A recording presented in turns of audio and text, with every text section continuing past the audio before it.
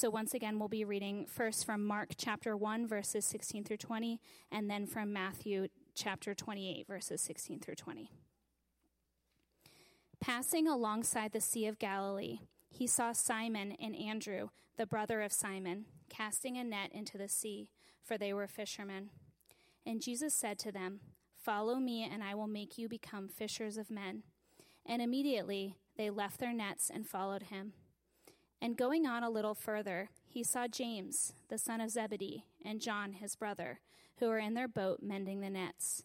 And immediately he called them, and they left their father Zebedee in the boat with the hired servants and followed him.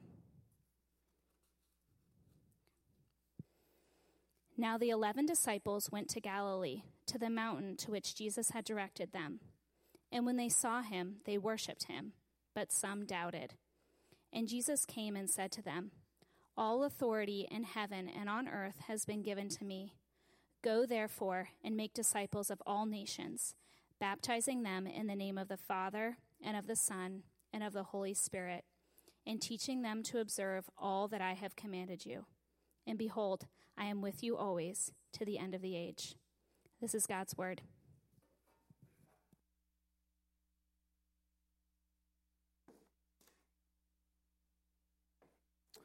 Thank you, Betsy.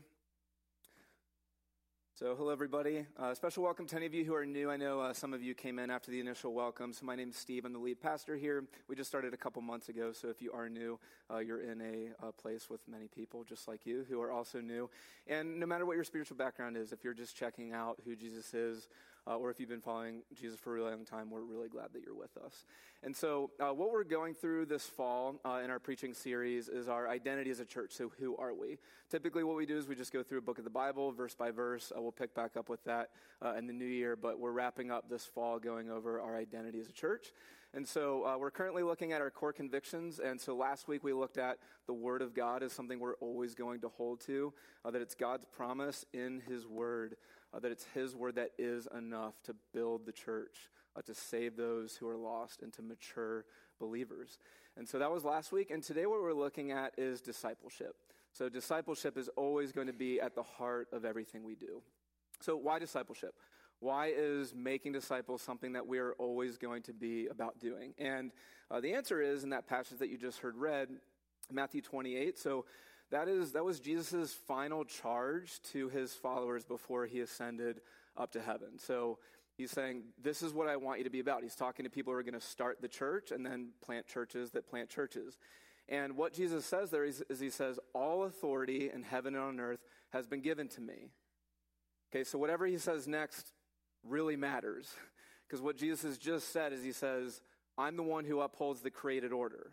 Right? I'm the one by whom and through whom all things exist for. Right? I'm the one who's existed from eternity past and into eternity future.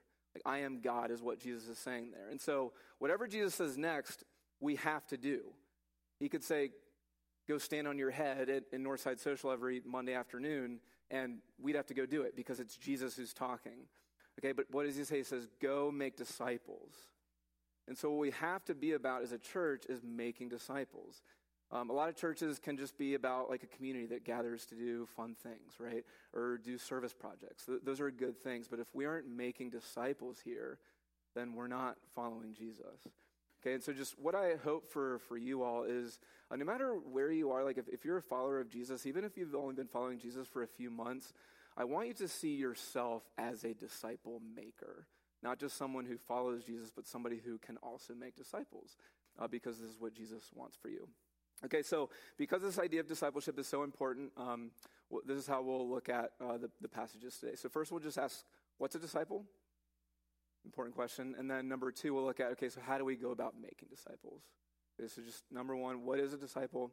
And then number two, how do we go about making disciples? So first, what is a disciple? And we see this in the Mark chapter 1 passage, verses 16 to 20. It's a very succinct and clear snapshot of what is a disciple of Jesus.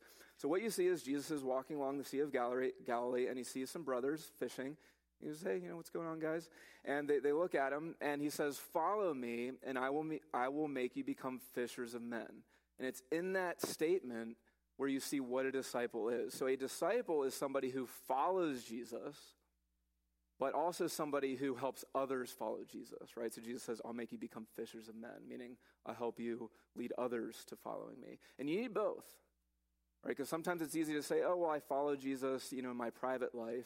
But if you're not also helping other people follow Jesus, then you're not a disciple. So that's what a disciple is, okay? You follow Jesus, but also you help others follow Jesus. So that's what we're going to look at for the rest of our time today is just, okay, so what does it look like to follow Jesus? And then how do we go about helping others follow Jesus? And especially that second part that we're going to dwell on today. Because over this fall, we've been looking a lot at what does it mean to follow Jesus. So we'll cover that high level, but then we'll spend more time on how do we help other people follow Jesus? Because I think for a lot of folks, that's something very vague or nebulous at best. Okay? It can be difficult. So what does it mean to follow Jesus? A couple of things we see in this Mark chapter 1 passage. So first, to follow Jesus is the difference between being a disciple and being a fan of Jesus. Okay, to follow Jesus is the difference between being a disciple of Jesus and being a fan of Jesus. There are a lot of fans of Jesus outside the church and inside the church.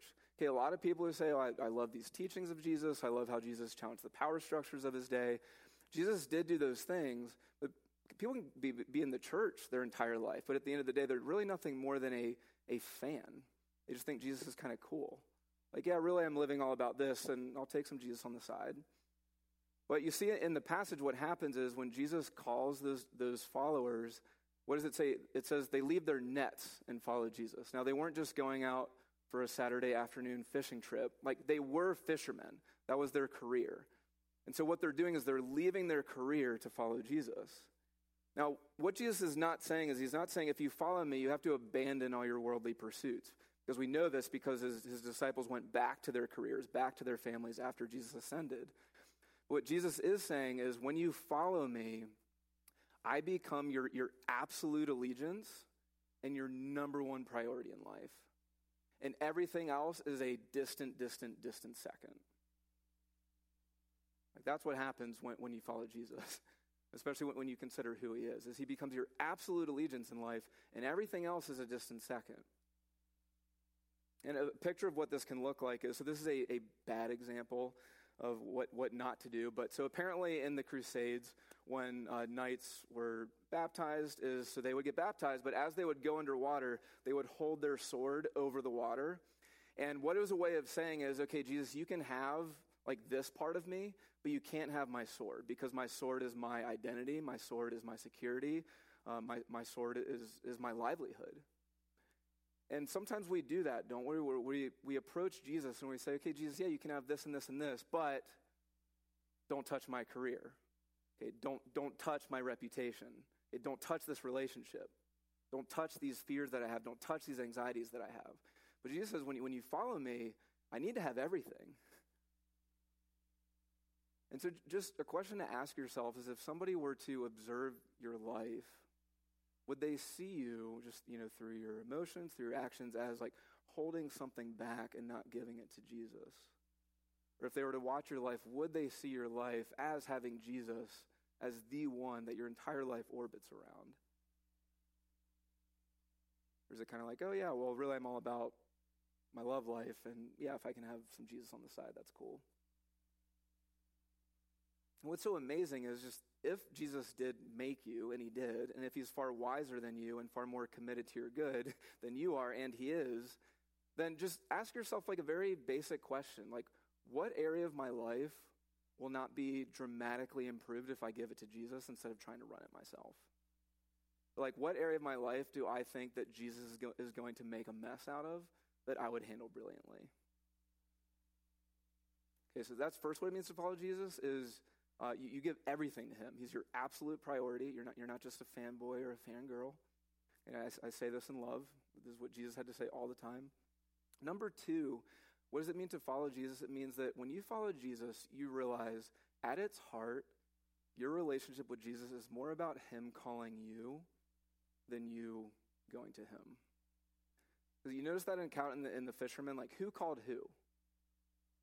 Was Jesus walking by and the disciples ran up to Jesus and said, oh, we want to be your disciples? No, Jesus called his disciples. And it's the same thing with you. If you know Jesus, if you're even interested in following Jesus, it's because he first pursued you.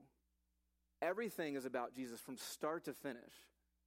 Okay, before you existed, Jesus set his gaze on you. And Jesus came to earth for you. Jesus died for you. Jesus rose again for you. And then Jesus orchestrated everything throughout history so that one day you would hear his words, either from somebody telling you about him or through reading his words yourself in the scriptures. It's all about Jesus from start to finish, and he gets the glory in the end, not you. It's all about Jesus. And so what Christianity is not. Well, I used to wild it out in college and, smoke and sleep around and live dishonestly, and now I don't. That's not Christianity. Christianity is you look at Jesus and you go, oh my gosh. Like, even when you were unobligated and I didn't deserve it, like you loved me. You came to earth for me. You died and rose again for me. You've prepared a place for me.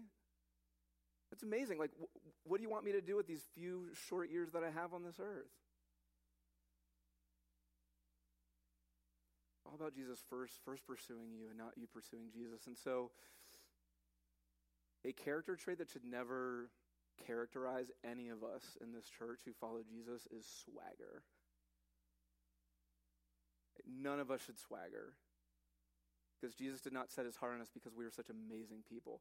The only thing we have to boast in is the cross of Christ.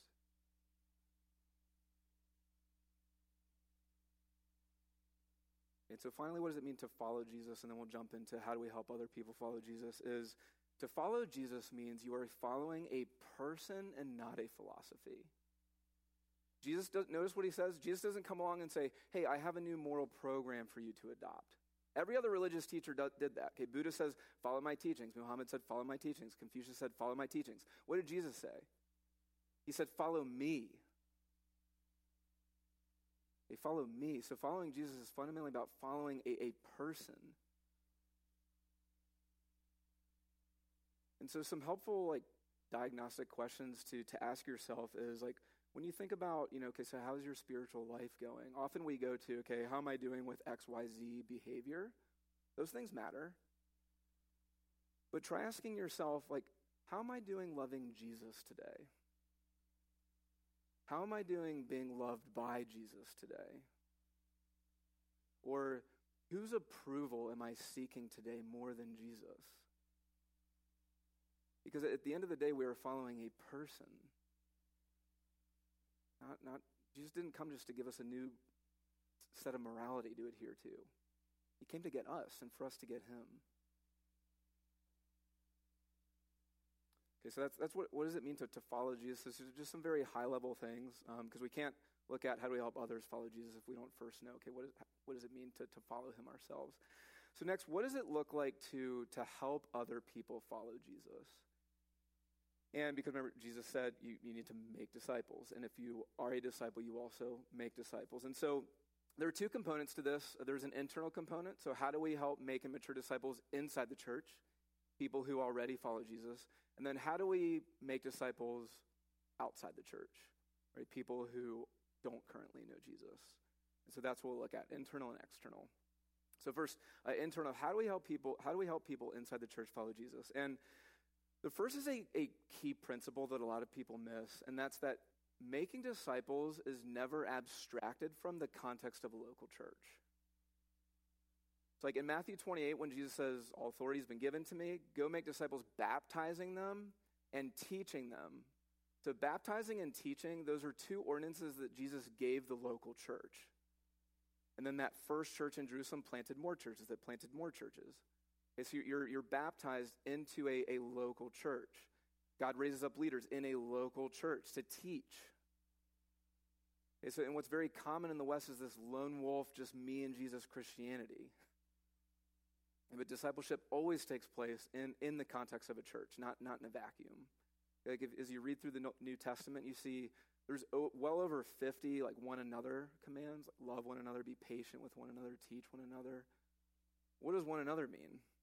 It's not in a vacuum. It's in the context of whatever local church you're in. So that's the first thing it can't be said enough. We often miss it. And so It's done in the context of a local church, but now how do we actually go about doing it? And so I want to try to make this as simple and as concrete as possible. Like, how do you make disciples? Like, how do you mature disciples, people who are already following Jesus? And so first, I'm going to start with a few myths or objections that I think a lot of us hold to that hold us back from making disciples. Okay, so the first myth or objection is this: I'm not spiritually mature enough to make disciples. Okay. Well, you see what Jesus said in Mark 1 where he said, follow me and you'll become fishers of men? Wait, no, Jesus didn't say that. He said, follow me and I will make you become fishers of men. So your ability to speak into other believers' lives and help mature them, your sufficiency does not come from you. It all comes from Jesus. He is the one who makes you a disciple maker. And so if you are walking around like saying things like, I'm just such a natural at this, then you've missed it completely. Because it's only through the power of Jesus that you have the ability to make disciples. And so no matter who you are, even if you've only been following Jesus for a few months, you can make other disciples. You can mature other disciples. And especially in a younger church, you guys need to hear this. Because sometimes you just sit there and you just, I need to learn and learn and learn before I do things. You look at Jesus' first disciples, they didn't know much. And they were already making disciples. Like, can you ask other believers questions about how God's working in their life? Yeah. Can you pray for other people in the church? Yeah. Can you share questions you have and how God's working in your life? Yeah. You can make disciples. Okay, so second objection. I need somebody way wiser and more godly than me to disciple me. So sometimes when I talk with people, it's as if you're waiting for Yoda or Gandalf to come along and disciple you because you're so far along in your spiritual journey. But can I just say this? Like, if that's you, like, I wish there was somebody, wise enough or old enough or mature enough to disciple me. In there's a lot of pride. Because what you're saying is, I'm so far along that I can't learn from other people. But when you are humble, remember Jesus called you didn't go to Jesus. When you are humble from walking in the gospel, you can learn from anybody. Now, if you've been walking as a faithful believer for 15 years and somebody just came to faith 2 months ago, should they be teaching you more than you? No. Okay, like more than you're teaching them? No. Like you should be the one more mentoring them. But in general, like it's not an accident that the people who are around you in your local church are around you. There are so many people even in this body, even though, yes, a lot of us are younger, that you can learn from. And is it wonderful to be discipled by an older person? Yes. But because we're ultimately not discipling out of only our life experience, but the Word of God, which imparts wisdom, like we can all disciple each other. And the third myth, and I think this may be the most important, is I can't disciple somebody because I still struggle with sin. I can't disciple anybody because I still struggle with sin. Well, welcome to the club. Okay, now, if you are walking in like unrepentant patterns of sin that you're refusing to be corrected in, you probably shouldn't be discipling others. But if you're slipping all the time and you're finding yourself regularly just struggling and battling with something, be it bitterness or pride or self-centeredness or lust or whatever it may be, and you're still just fighting to love Jesus and find God's mercy in the midst of it, can you disciple other people? Yes, because I think some of you may feel so beaten down by your own failures or by the world that you feel like you have nothing to offer. But guys, maybe it's precisely your fight that's what you have to offer. Maybe it's your daily plead for mercy. That's what other people need to hear. Wouldn't that be an amazing way to help others in the church? be pointed to Jesus and follow him and mature? When they see you slipping but clinging to the cross and empty tomb of Christ? Yes. And so do not buy the lie that you have to reach some spiritual bar to disciple other people. There's only one perfect person. His name's Jesus Christ. Okay, and he's the one we're pointing everybody to. And so much of discipleship is not, here's how I'm winning, but here's how I'm battling, and Jesus is the hero.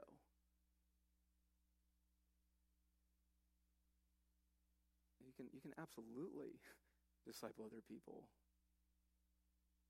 because of who Jesus is. And so those are hopefully some helpful myths to disabuse you of if you hold any of those things. But so now, what are some practical ways that this actually plays out? Okay, on the ground, what does it look like to disciple people? So first we have discipleship groups, okay, like small groups of 2 to 5, or some of you have 8 or 9, you need to multiply. Small groups, same gender, where you get together, you talk about the Bible, you pray with each other. That is one great and important way to do it. We need the sit-down conversations like that. That's only one part of it. Okay, so much of discipleship is simply doing ordinary life with people and pointing them to Jesus throughout the process. I mean, that was how Jesus often did it, just walking around teaching as he went. So what are some examples of what discipleship looks like? So discipleship happens when somebody asks you to hang out and you say, well, I'm really busy, but I need to run to Trader Joe's tomorrow, so do you want to go with me? And they go with you. And as you're going to and from the grocery store, you notice that they're running hard after their career and Jesus is just kind of a second thought. And so you just say, hey, if you don't mind, this is just something I noticed. Can we talk about that? Can you explain to me, what's going on? Are you feeling dry spiritually? How can I point you to Jesus? How can I pray for you? Can we follow up on that together? Because work is such an idol in Arlington. That's discipleship. Or you're experiencing a tricky situation. So maybe you're mentoring somebody else who they're just going through something you don't really know how to handle. You're trying to figure out, how do I share Jesus with one of my coworkers, one of my neighbors? So you go to somebody else in the church who's been through what you're trying to work through, and you just go, hey, can you help me mentor this person or share my faith with this person? They ask me. They say, oh, yes, absolutely. They meet with you. They talk with you. They pray for you as you go to do it. That's discipleship. And discipleship happens when you start dating somebody. And then so you want to see, okay, so how do I go about this in a Christ-centered manner? And that sets us up well in case we get married. So you go to another man or woman who's been married for a little while, and you just ask, okay, what does it mean to put Jesus at the heart of our relationship? What are some ways that you messed up and that you could teach me so I can learn? That's discipleship. Discipleship is just doing ordinary life and pointing one another to Jesus. In the process, that's all it is. But it changes a community when it happens. Because so often, what we end up being about is not following Jesus, but about something else. We just go to Jesus maybe when we need something. Okay, so that's how we make disciples inside the church, okay? So pretty much, really, anyone can do it. If you're a follower of Jesus, you can do it. As a church, we help you do that. It's just ordinary life pointing people to Jesus Christ. Okay, and so finally we'll look at, what does it look like to make disciples outside of the church? And so maybe some of you are here and you aren't Christians and you're just checking things out. Maybe this sounds weird, how do we want to share Jesus with you? But hopefully if you are here and you don't know Jesus, you just get a little small window into what our heart is and why we want people who don't know Jesus to know Jesus and to do it in a way that's not obnoxious. Okay, so I think this is often, I know for a lot of you want so badly for people in your life to know Jesus who don't know Jesus, but it's really hard. And okay, this isn't a whole sermon on sharing your faith, and so I tried to think about just what are the few key things that are most helpful when it comes to sharing your faith with people who don't know Jesus. And so the first one is, especially when you consider our cultural context where we're very distracted. Okay, we're probably the most distracted culture of people that's ever lived. We have instant access to billions of people on our phone, okay, with the click of a button. There's always something to watch. Okay, there's always something to do in our job. It's hard to get people, whether they're inside or outside the church, it's hard to get people just to slow down long enough to think about life's bigger questions and to contemplate those things. And so in a cultural moment like ours, like what's one of the best ways you can share the gospel? It's the same way that it's always been. And the first thing is just being present. It's just regularly being in the lives of people who don't know Jesus. Okay, just like 2 or 3. You can't do everybody. And investing in them and spending time with them. And here's the key. You're not loving them in order to evangelize them. Or you're not loving them like just so they can come to know Christ. Right? Because in a way now they're just a means to an end. You're just loving them. And as you love them, you're not hiding how much Jesus means to you throughout your friendship. Okay, there's a big difference there. Right? Like just hanging out with somebody is a means to an end to share the gospel versus just loving them and being near them and liking them. And how can you care for them in a myriad of ways? And then just don't hide who you are. Like don't hide how Jesus impacts your life. And pray for God to open up opportunities because there will come a time. It might be something in the news. It might be suffering they might go through. It might just be you're just having a conversation and it comes forward where they'll be willing to listen and you can just share the good news about who Jesus is. And they can choose whether or not they'll receive it or reject it. It would just be regularly present.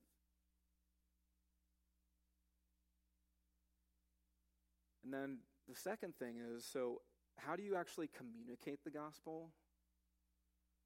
Sometimes we get like really weird when we try to share the gospel.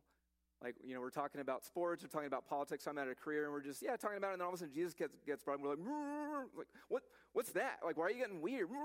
Like, it's just, like, stop getting weird. If they're getting weird, it's because you're getting weird, okay? So just like, how do you just like communicate the gospel of Jesus? Well, there's no canned approach.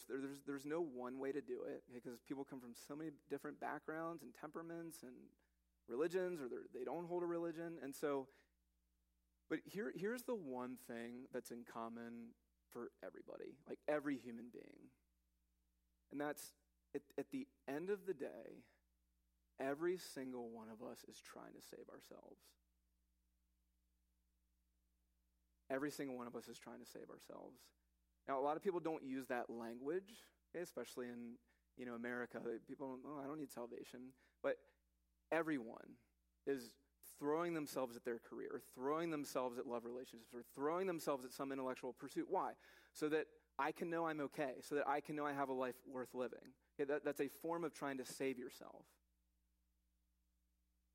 And with every person, eventually there comes a point, if you're paying attention, where you realize you can't save yourself. And where Jesus differs from every single other non-religious philosophy and every single other religious philosophy is that he doesn't come along and say, here's what you need to do to fix it. That's what every other system of thought does. Try this new therapy. Okay? Try this new technique. Try this, try that. You need to do this to fix yourself. It's only Jesus who comes along and says, I'm not here to tell you something else you have to do to know that you have self-worth, right? To know that you're okay. I'm God come to find you, to do everything for you, so that my perfect life is credited to you. And my resume becomes your resume. And so when God looks at you, he sees you as perfect and beautiful as he sees me. And it's this that's at the heart of Christianity. Grace. Grace. An undeserved gift from an unobligated giver. And this is what you're trying to communicate. That what? It's salvation is of the Lord. Looked at that a couple months ago, Jonah 2:9. Salvation is utterly and totally and unconditionally of the Lord. Salvation is not from you. Salvation is not from another human teacher. Salvation is of the Lord. It's grace. That's all you need to communicate. And my favorite example in the Bible of a time where this happened was in John chapter 4. So there was a Samaritan woman, and she wasn't well respected in her community. And on a hot day, she goes to a well to draw water. And she goes to the well, and Jesus is sitting there. And Jesus asks her for a drink. And so she gives him a drink. And then Jesus looks at her and he says, I have living water that if you drink it, you'll never thirst again. Now, what's he talking about? He's talking about spiritual thirst. He's talking about deep satisfaction, a deep, lasting joy. He's saying, I have this living water, eternal life, which I can give you. And she says, okay, sir, give me this living water. And then Jesus responds with, go get your husband. And it seems like a non sequitur, but she goes, I don't have a husband. And she just goes, you're right, but you've had 5 husbands, and the man you're with right now is not your husband. Now, what's Jesus doing there? It sounds kind of harsh. Maybe it sounds mean. That's not what he's doing. What Jesus is saying is he's saying the thing that you're looking to know that everything's okay and that you're okay, you've been looking for in men. And everybody looks somewhere to find it. She was looking in men to give her that deep soul satisfaction. But he's saying, only I can give you living water. And he tells her who he is. And she's like, oh my gosh. And she runs into town. And what's particularly telling is what she tells the townsfolk after her encounter with Jesus. Is she says, come and see a man who told me everything I ever did. Can this be the Christ? And so they were curious, and they came to see Jesus, and many in the town came to faith in Jesus. And do you see what she did? She said, come and see a man. Because what happened was she just bared herself to Jesus, which especially in that culture was utterly shameful what she was doing. So what she's saying is, this man saw every dark corner of me. He saw all of me. And he still offered me living water. Come and see a man. And what happened? She experienced grace. Like, that's what she experienced. A man who saw me all the way down and loved me to the stars. And why was Jesus able to offer her that living water? Well, because on the cross he said, I thirst. Right, we're on the cross, Jesus experienced the cosmic thirst, separation from God the Father, that you and I deserve for all the ways we reject God and don't love others as we should. So that you can have living water, Jesus himself, that guarantees you eternal life. And this woman didn't know all of that. All she knew was she experienced grace. And she didn't have any training on how to share her faith. She didn't go through any training programs. All she did was he just said, come and see a man. And that's all making other disciples is. Whether it's people inside the church or you're talking to people outside the church, we are given the privilege of day after day just saying, come and see a man. Jesus Christ, because salvation is utterly and totally of the Lord. That's discipleship. Now let's go to God in prayer. Heavenly Father, I pray for anybody here who is not following you, that you will help them to see who you are and begin following you today.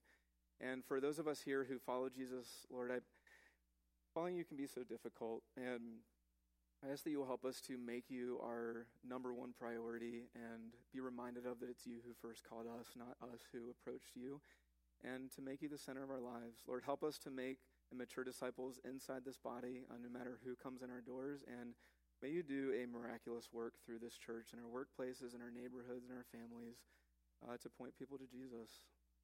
It's in Jesus' name we pray.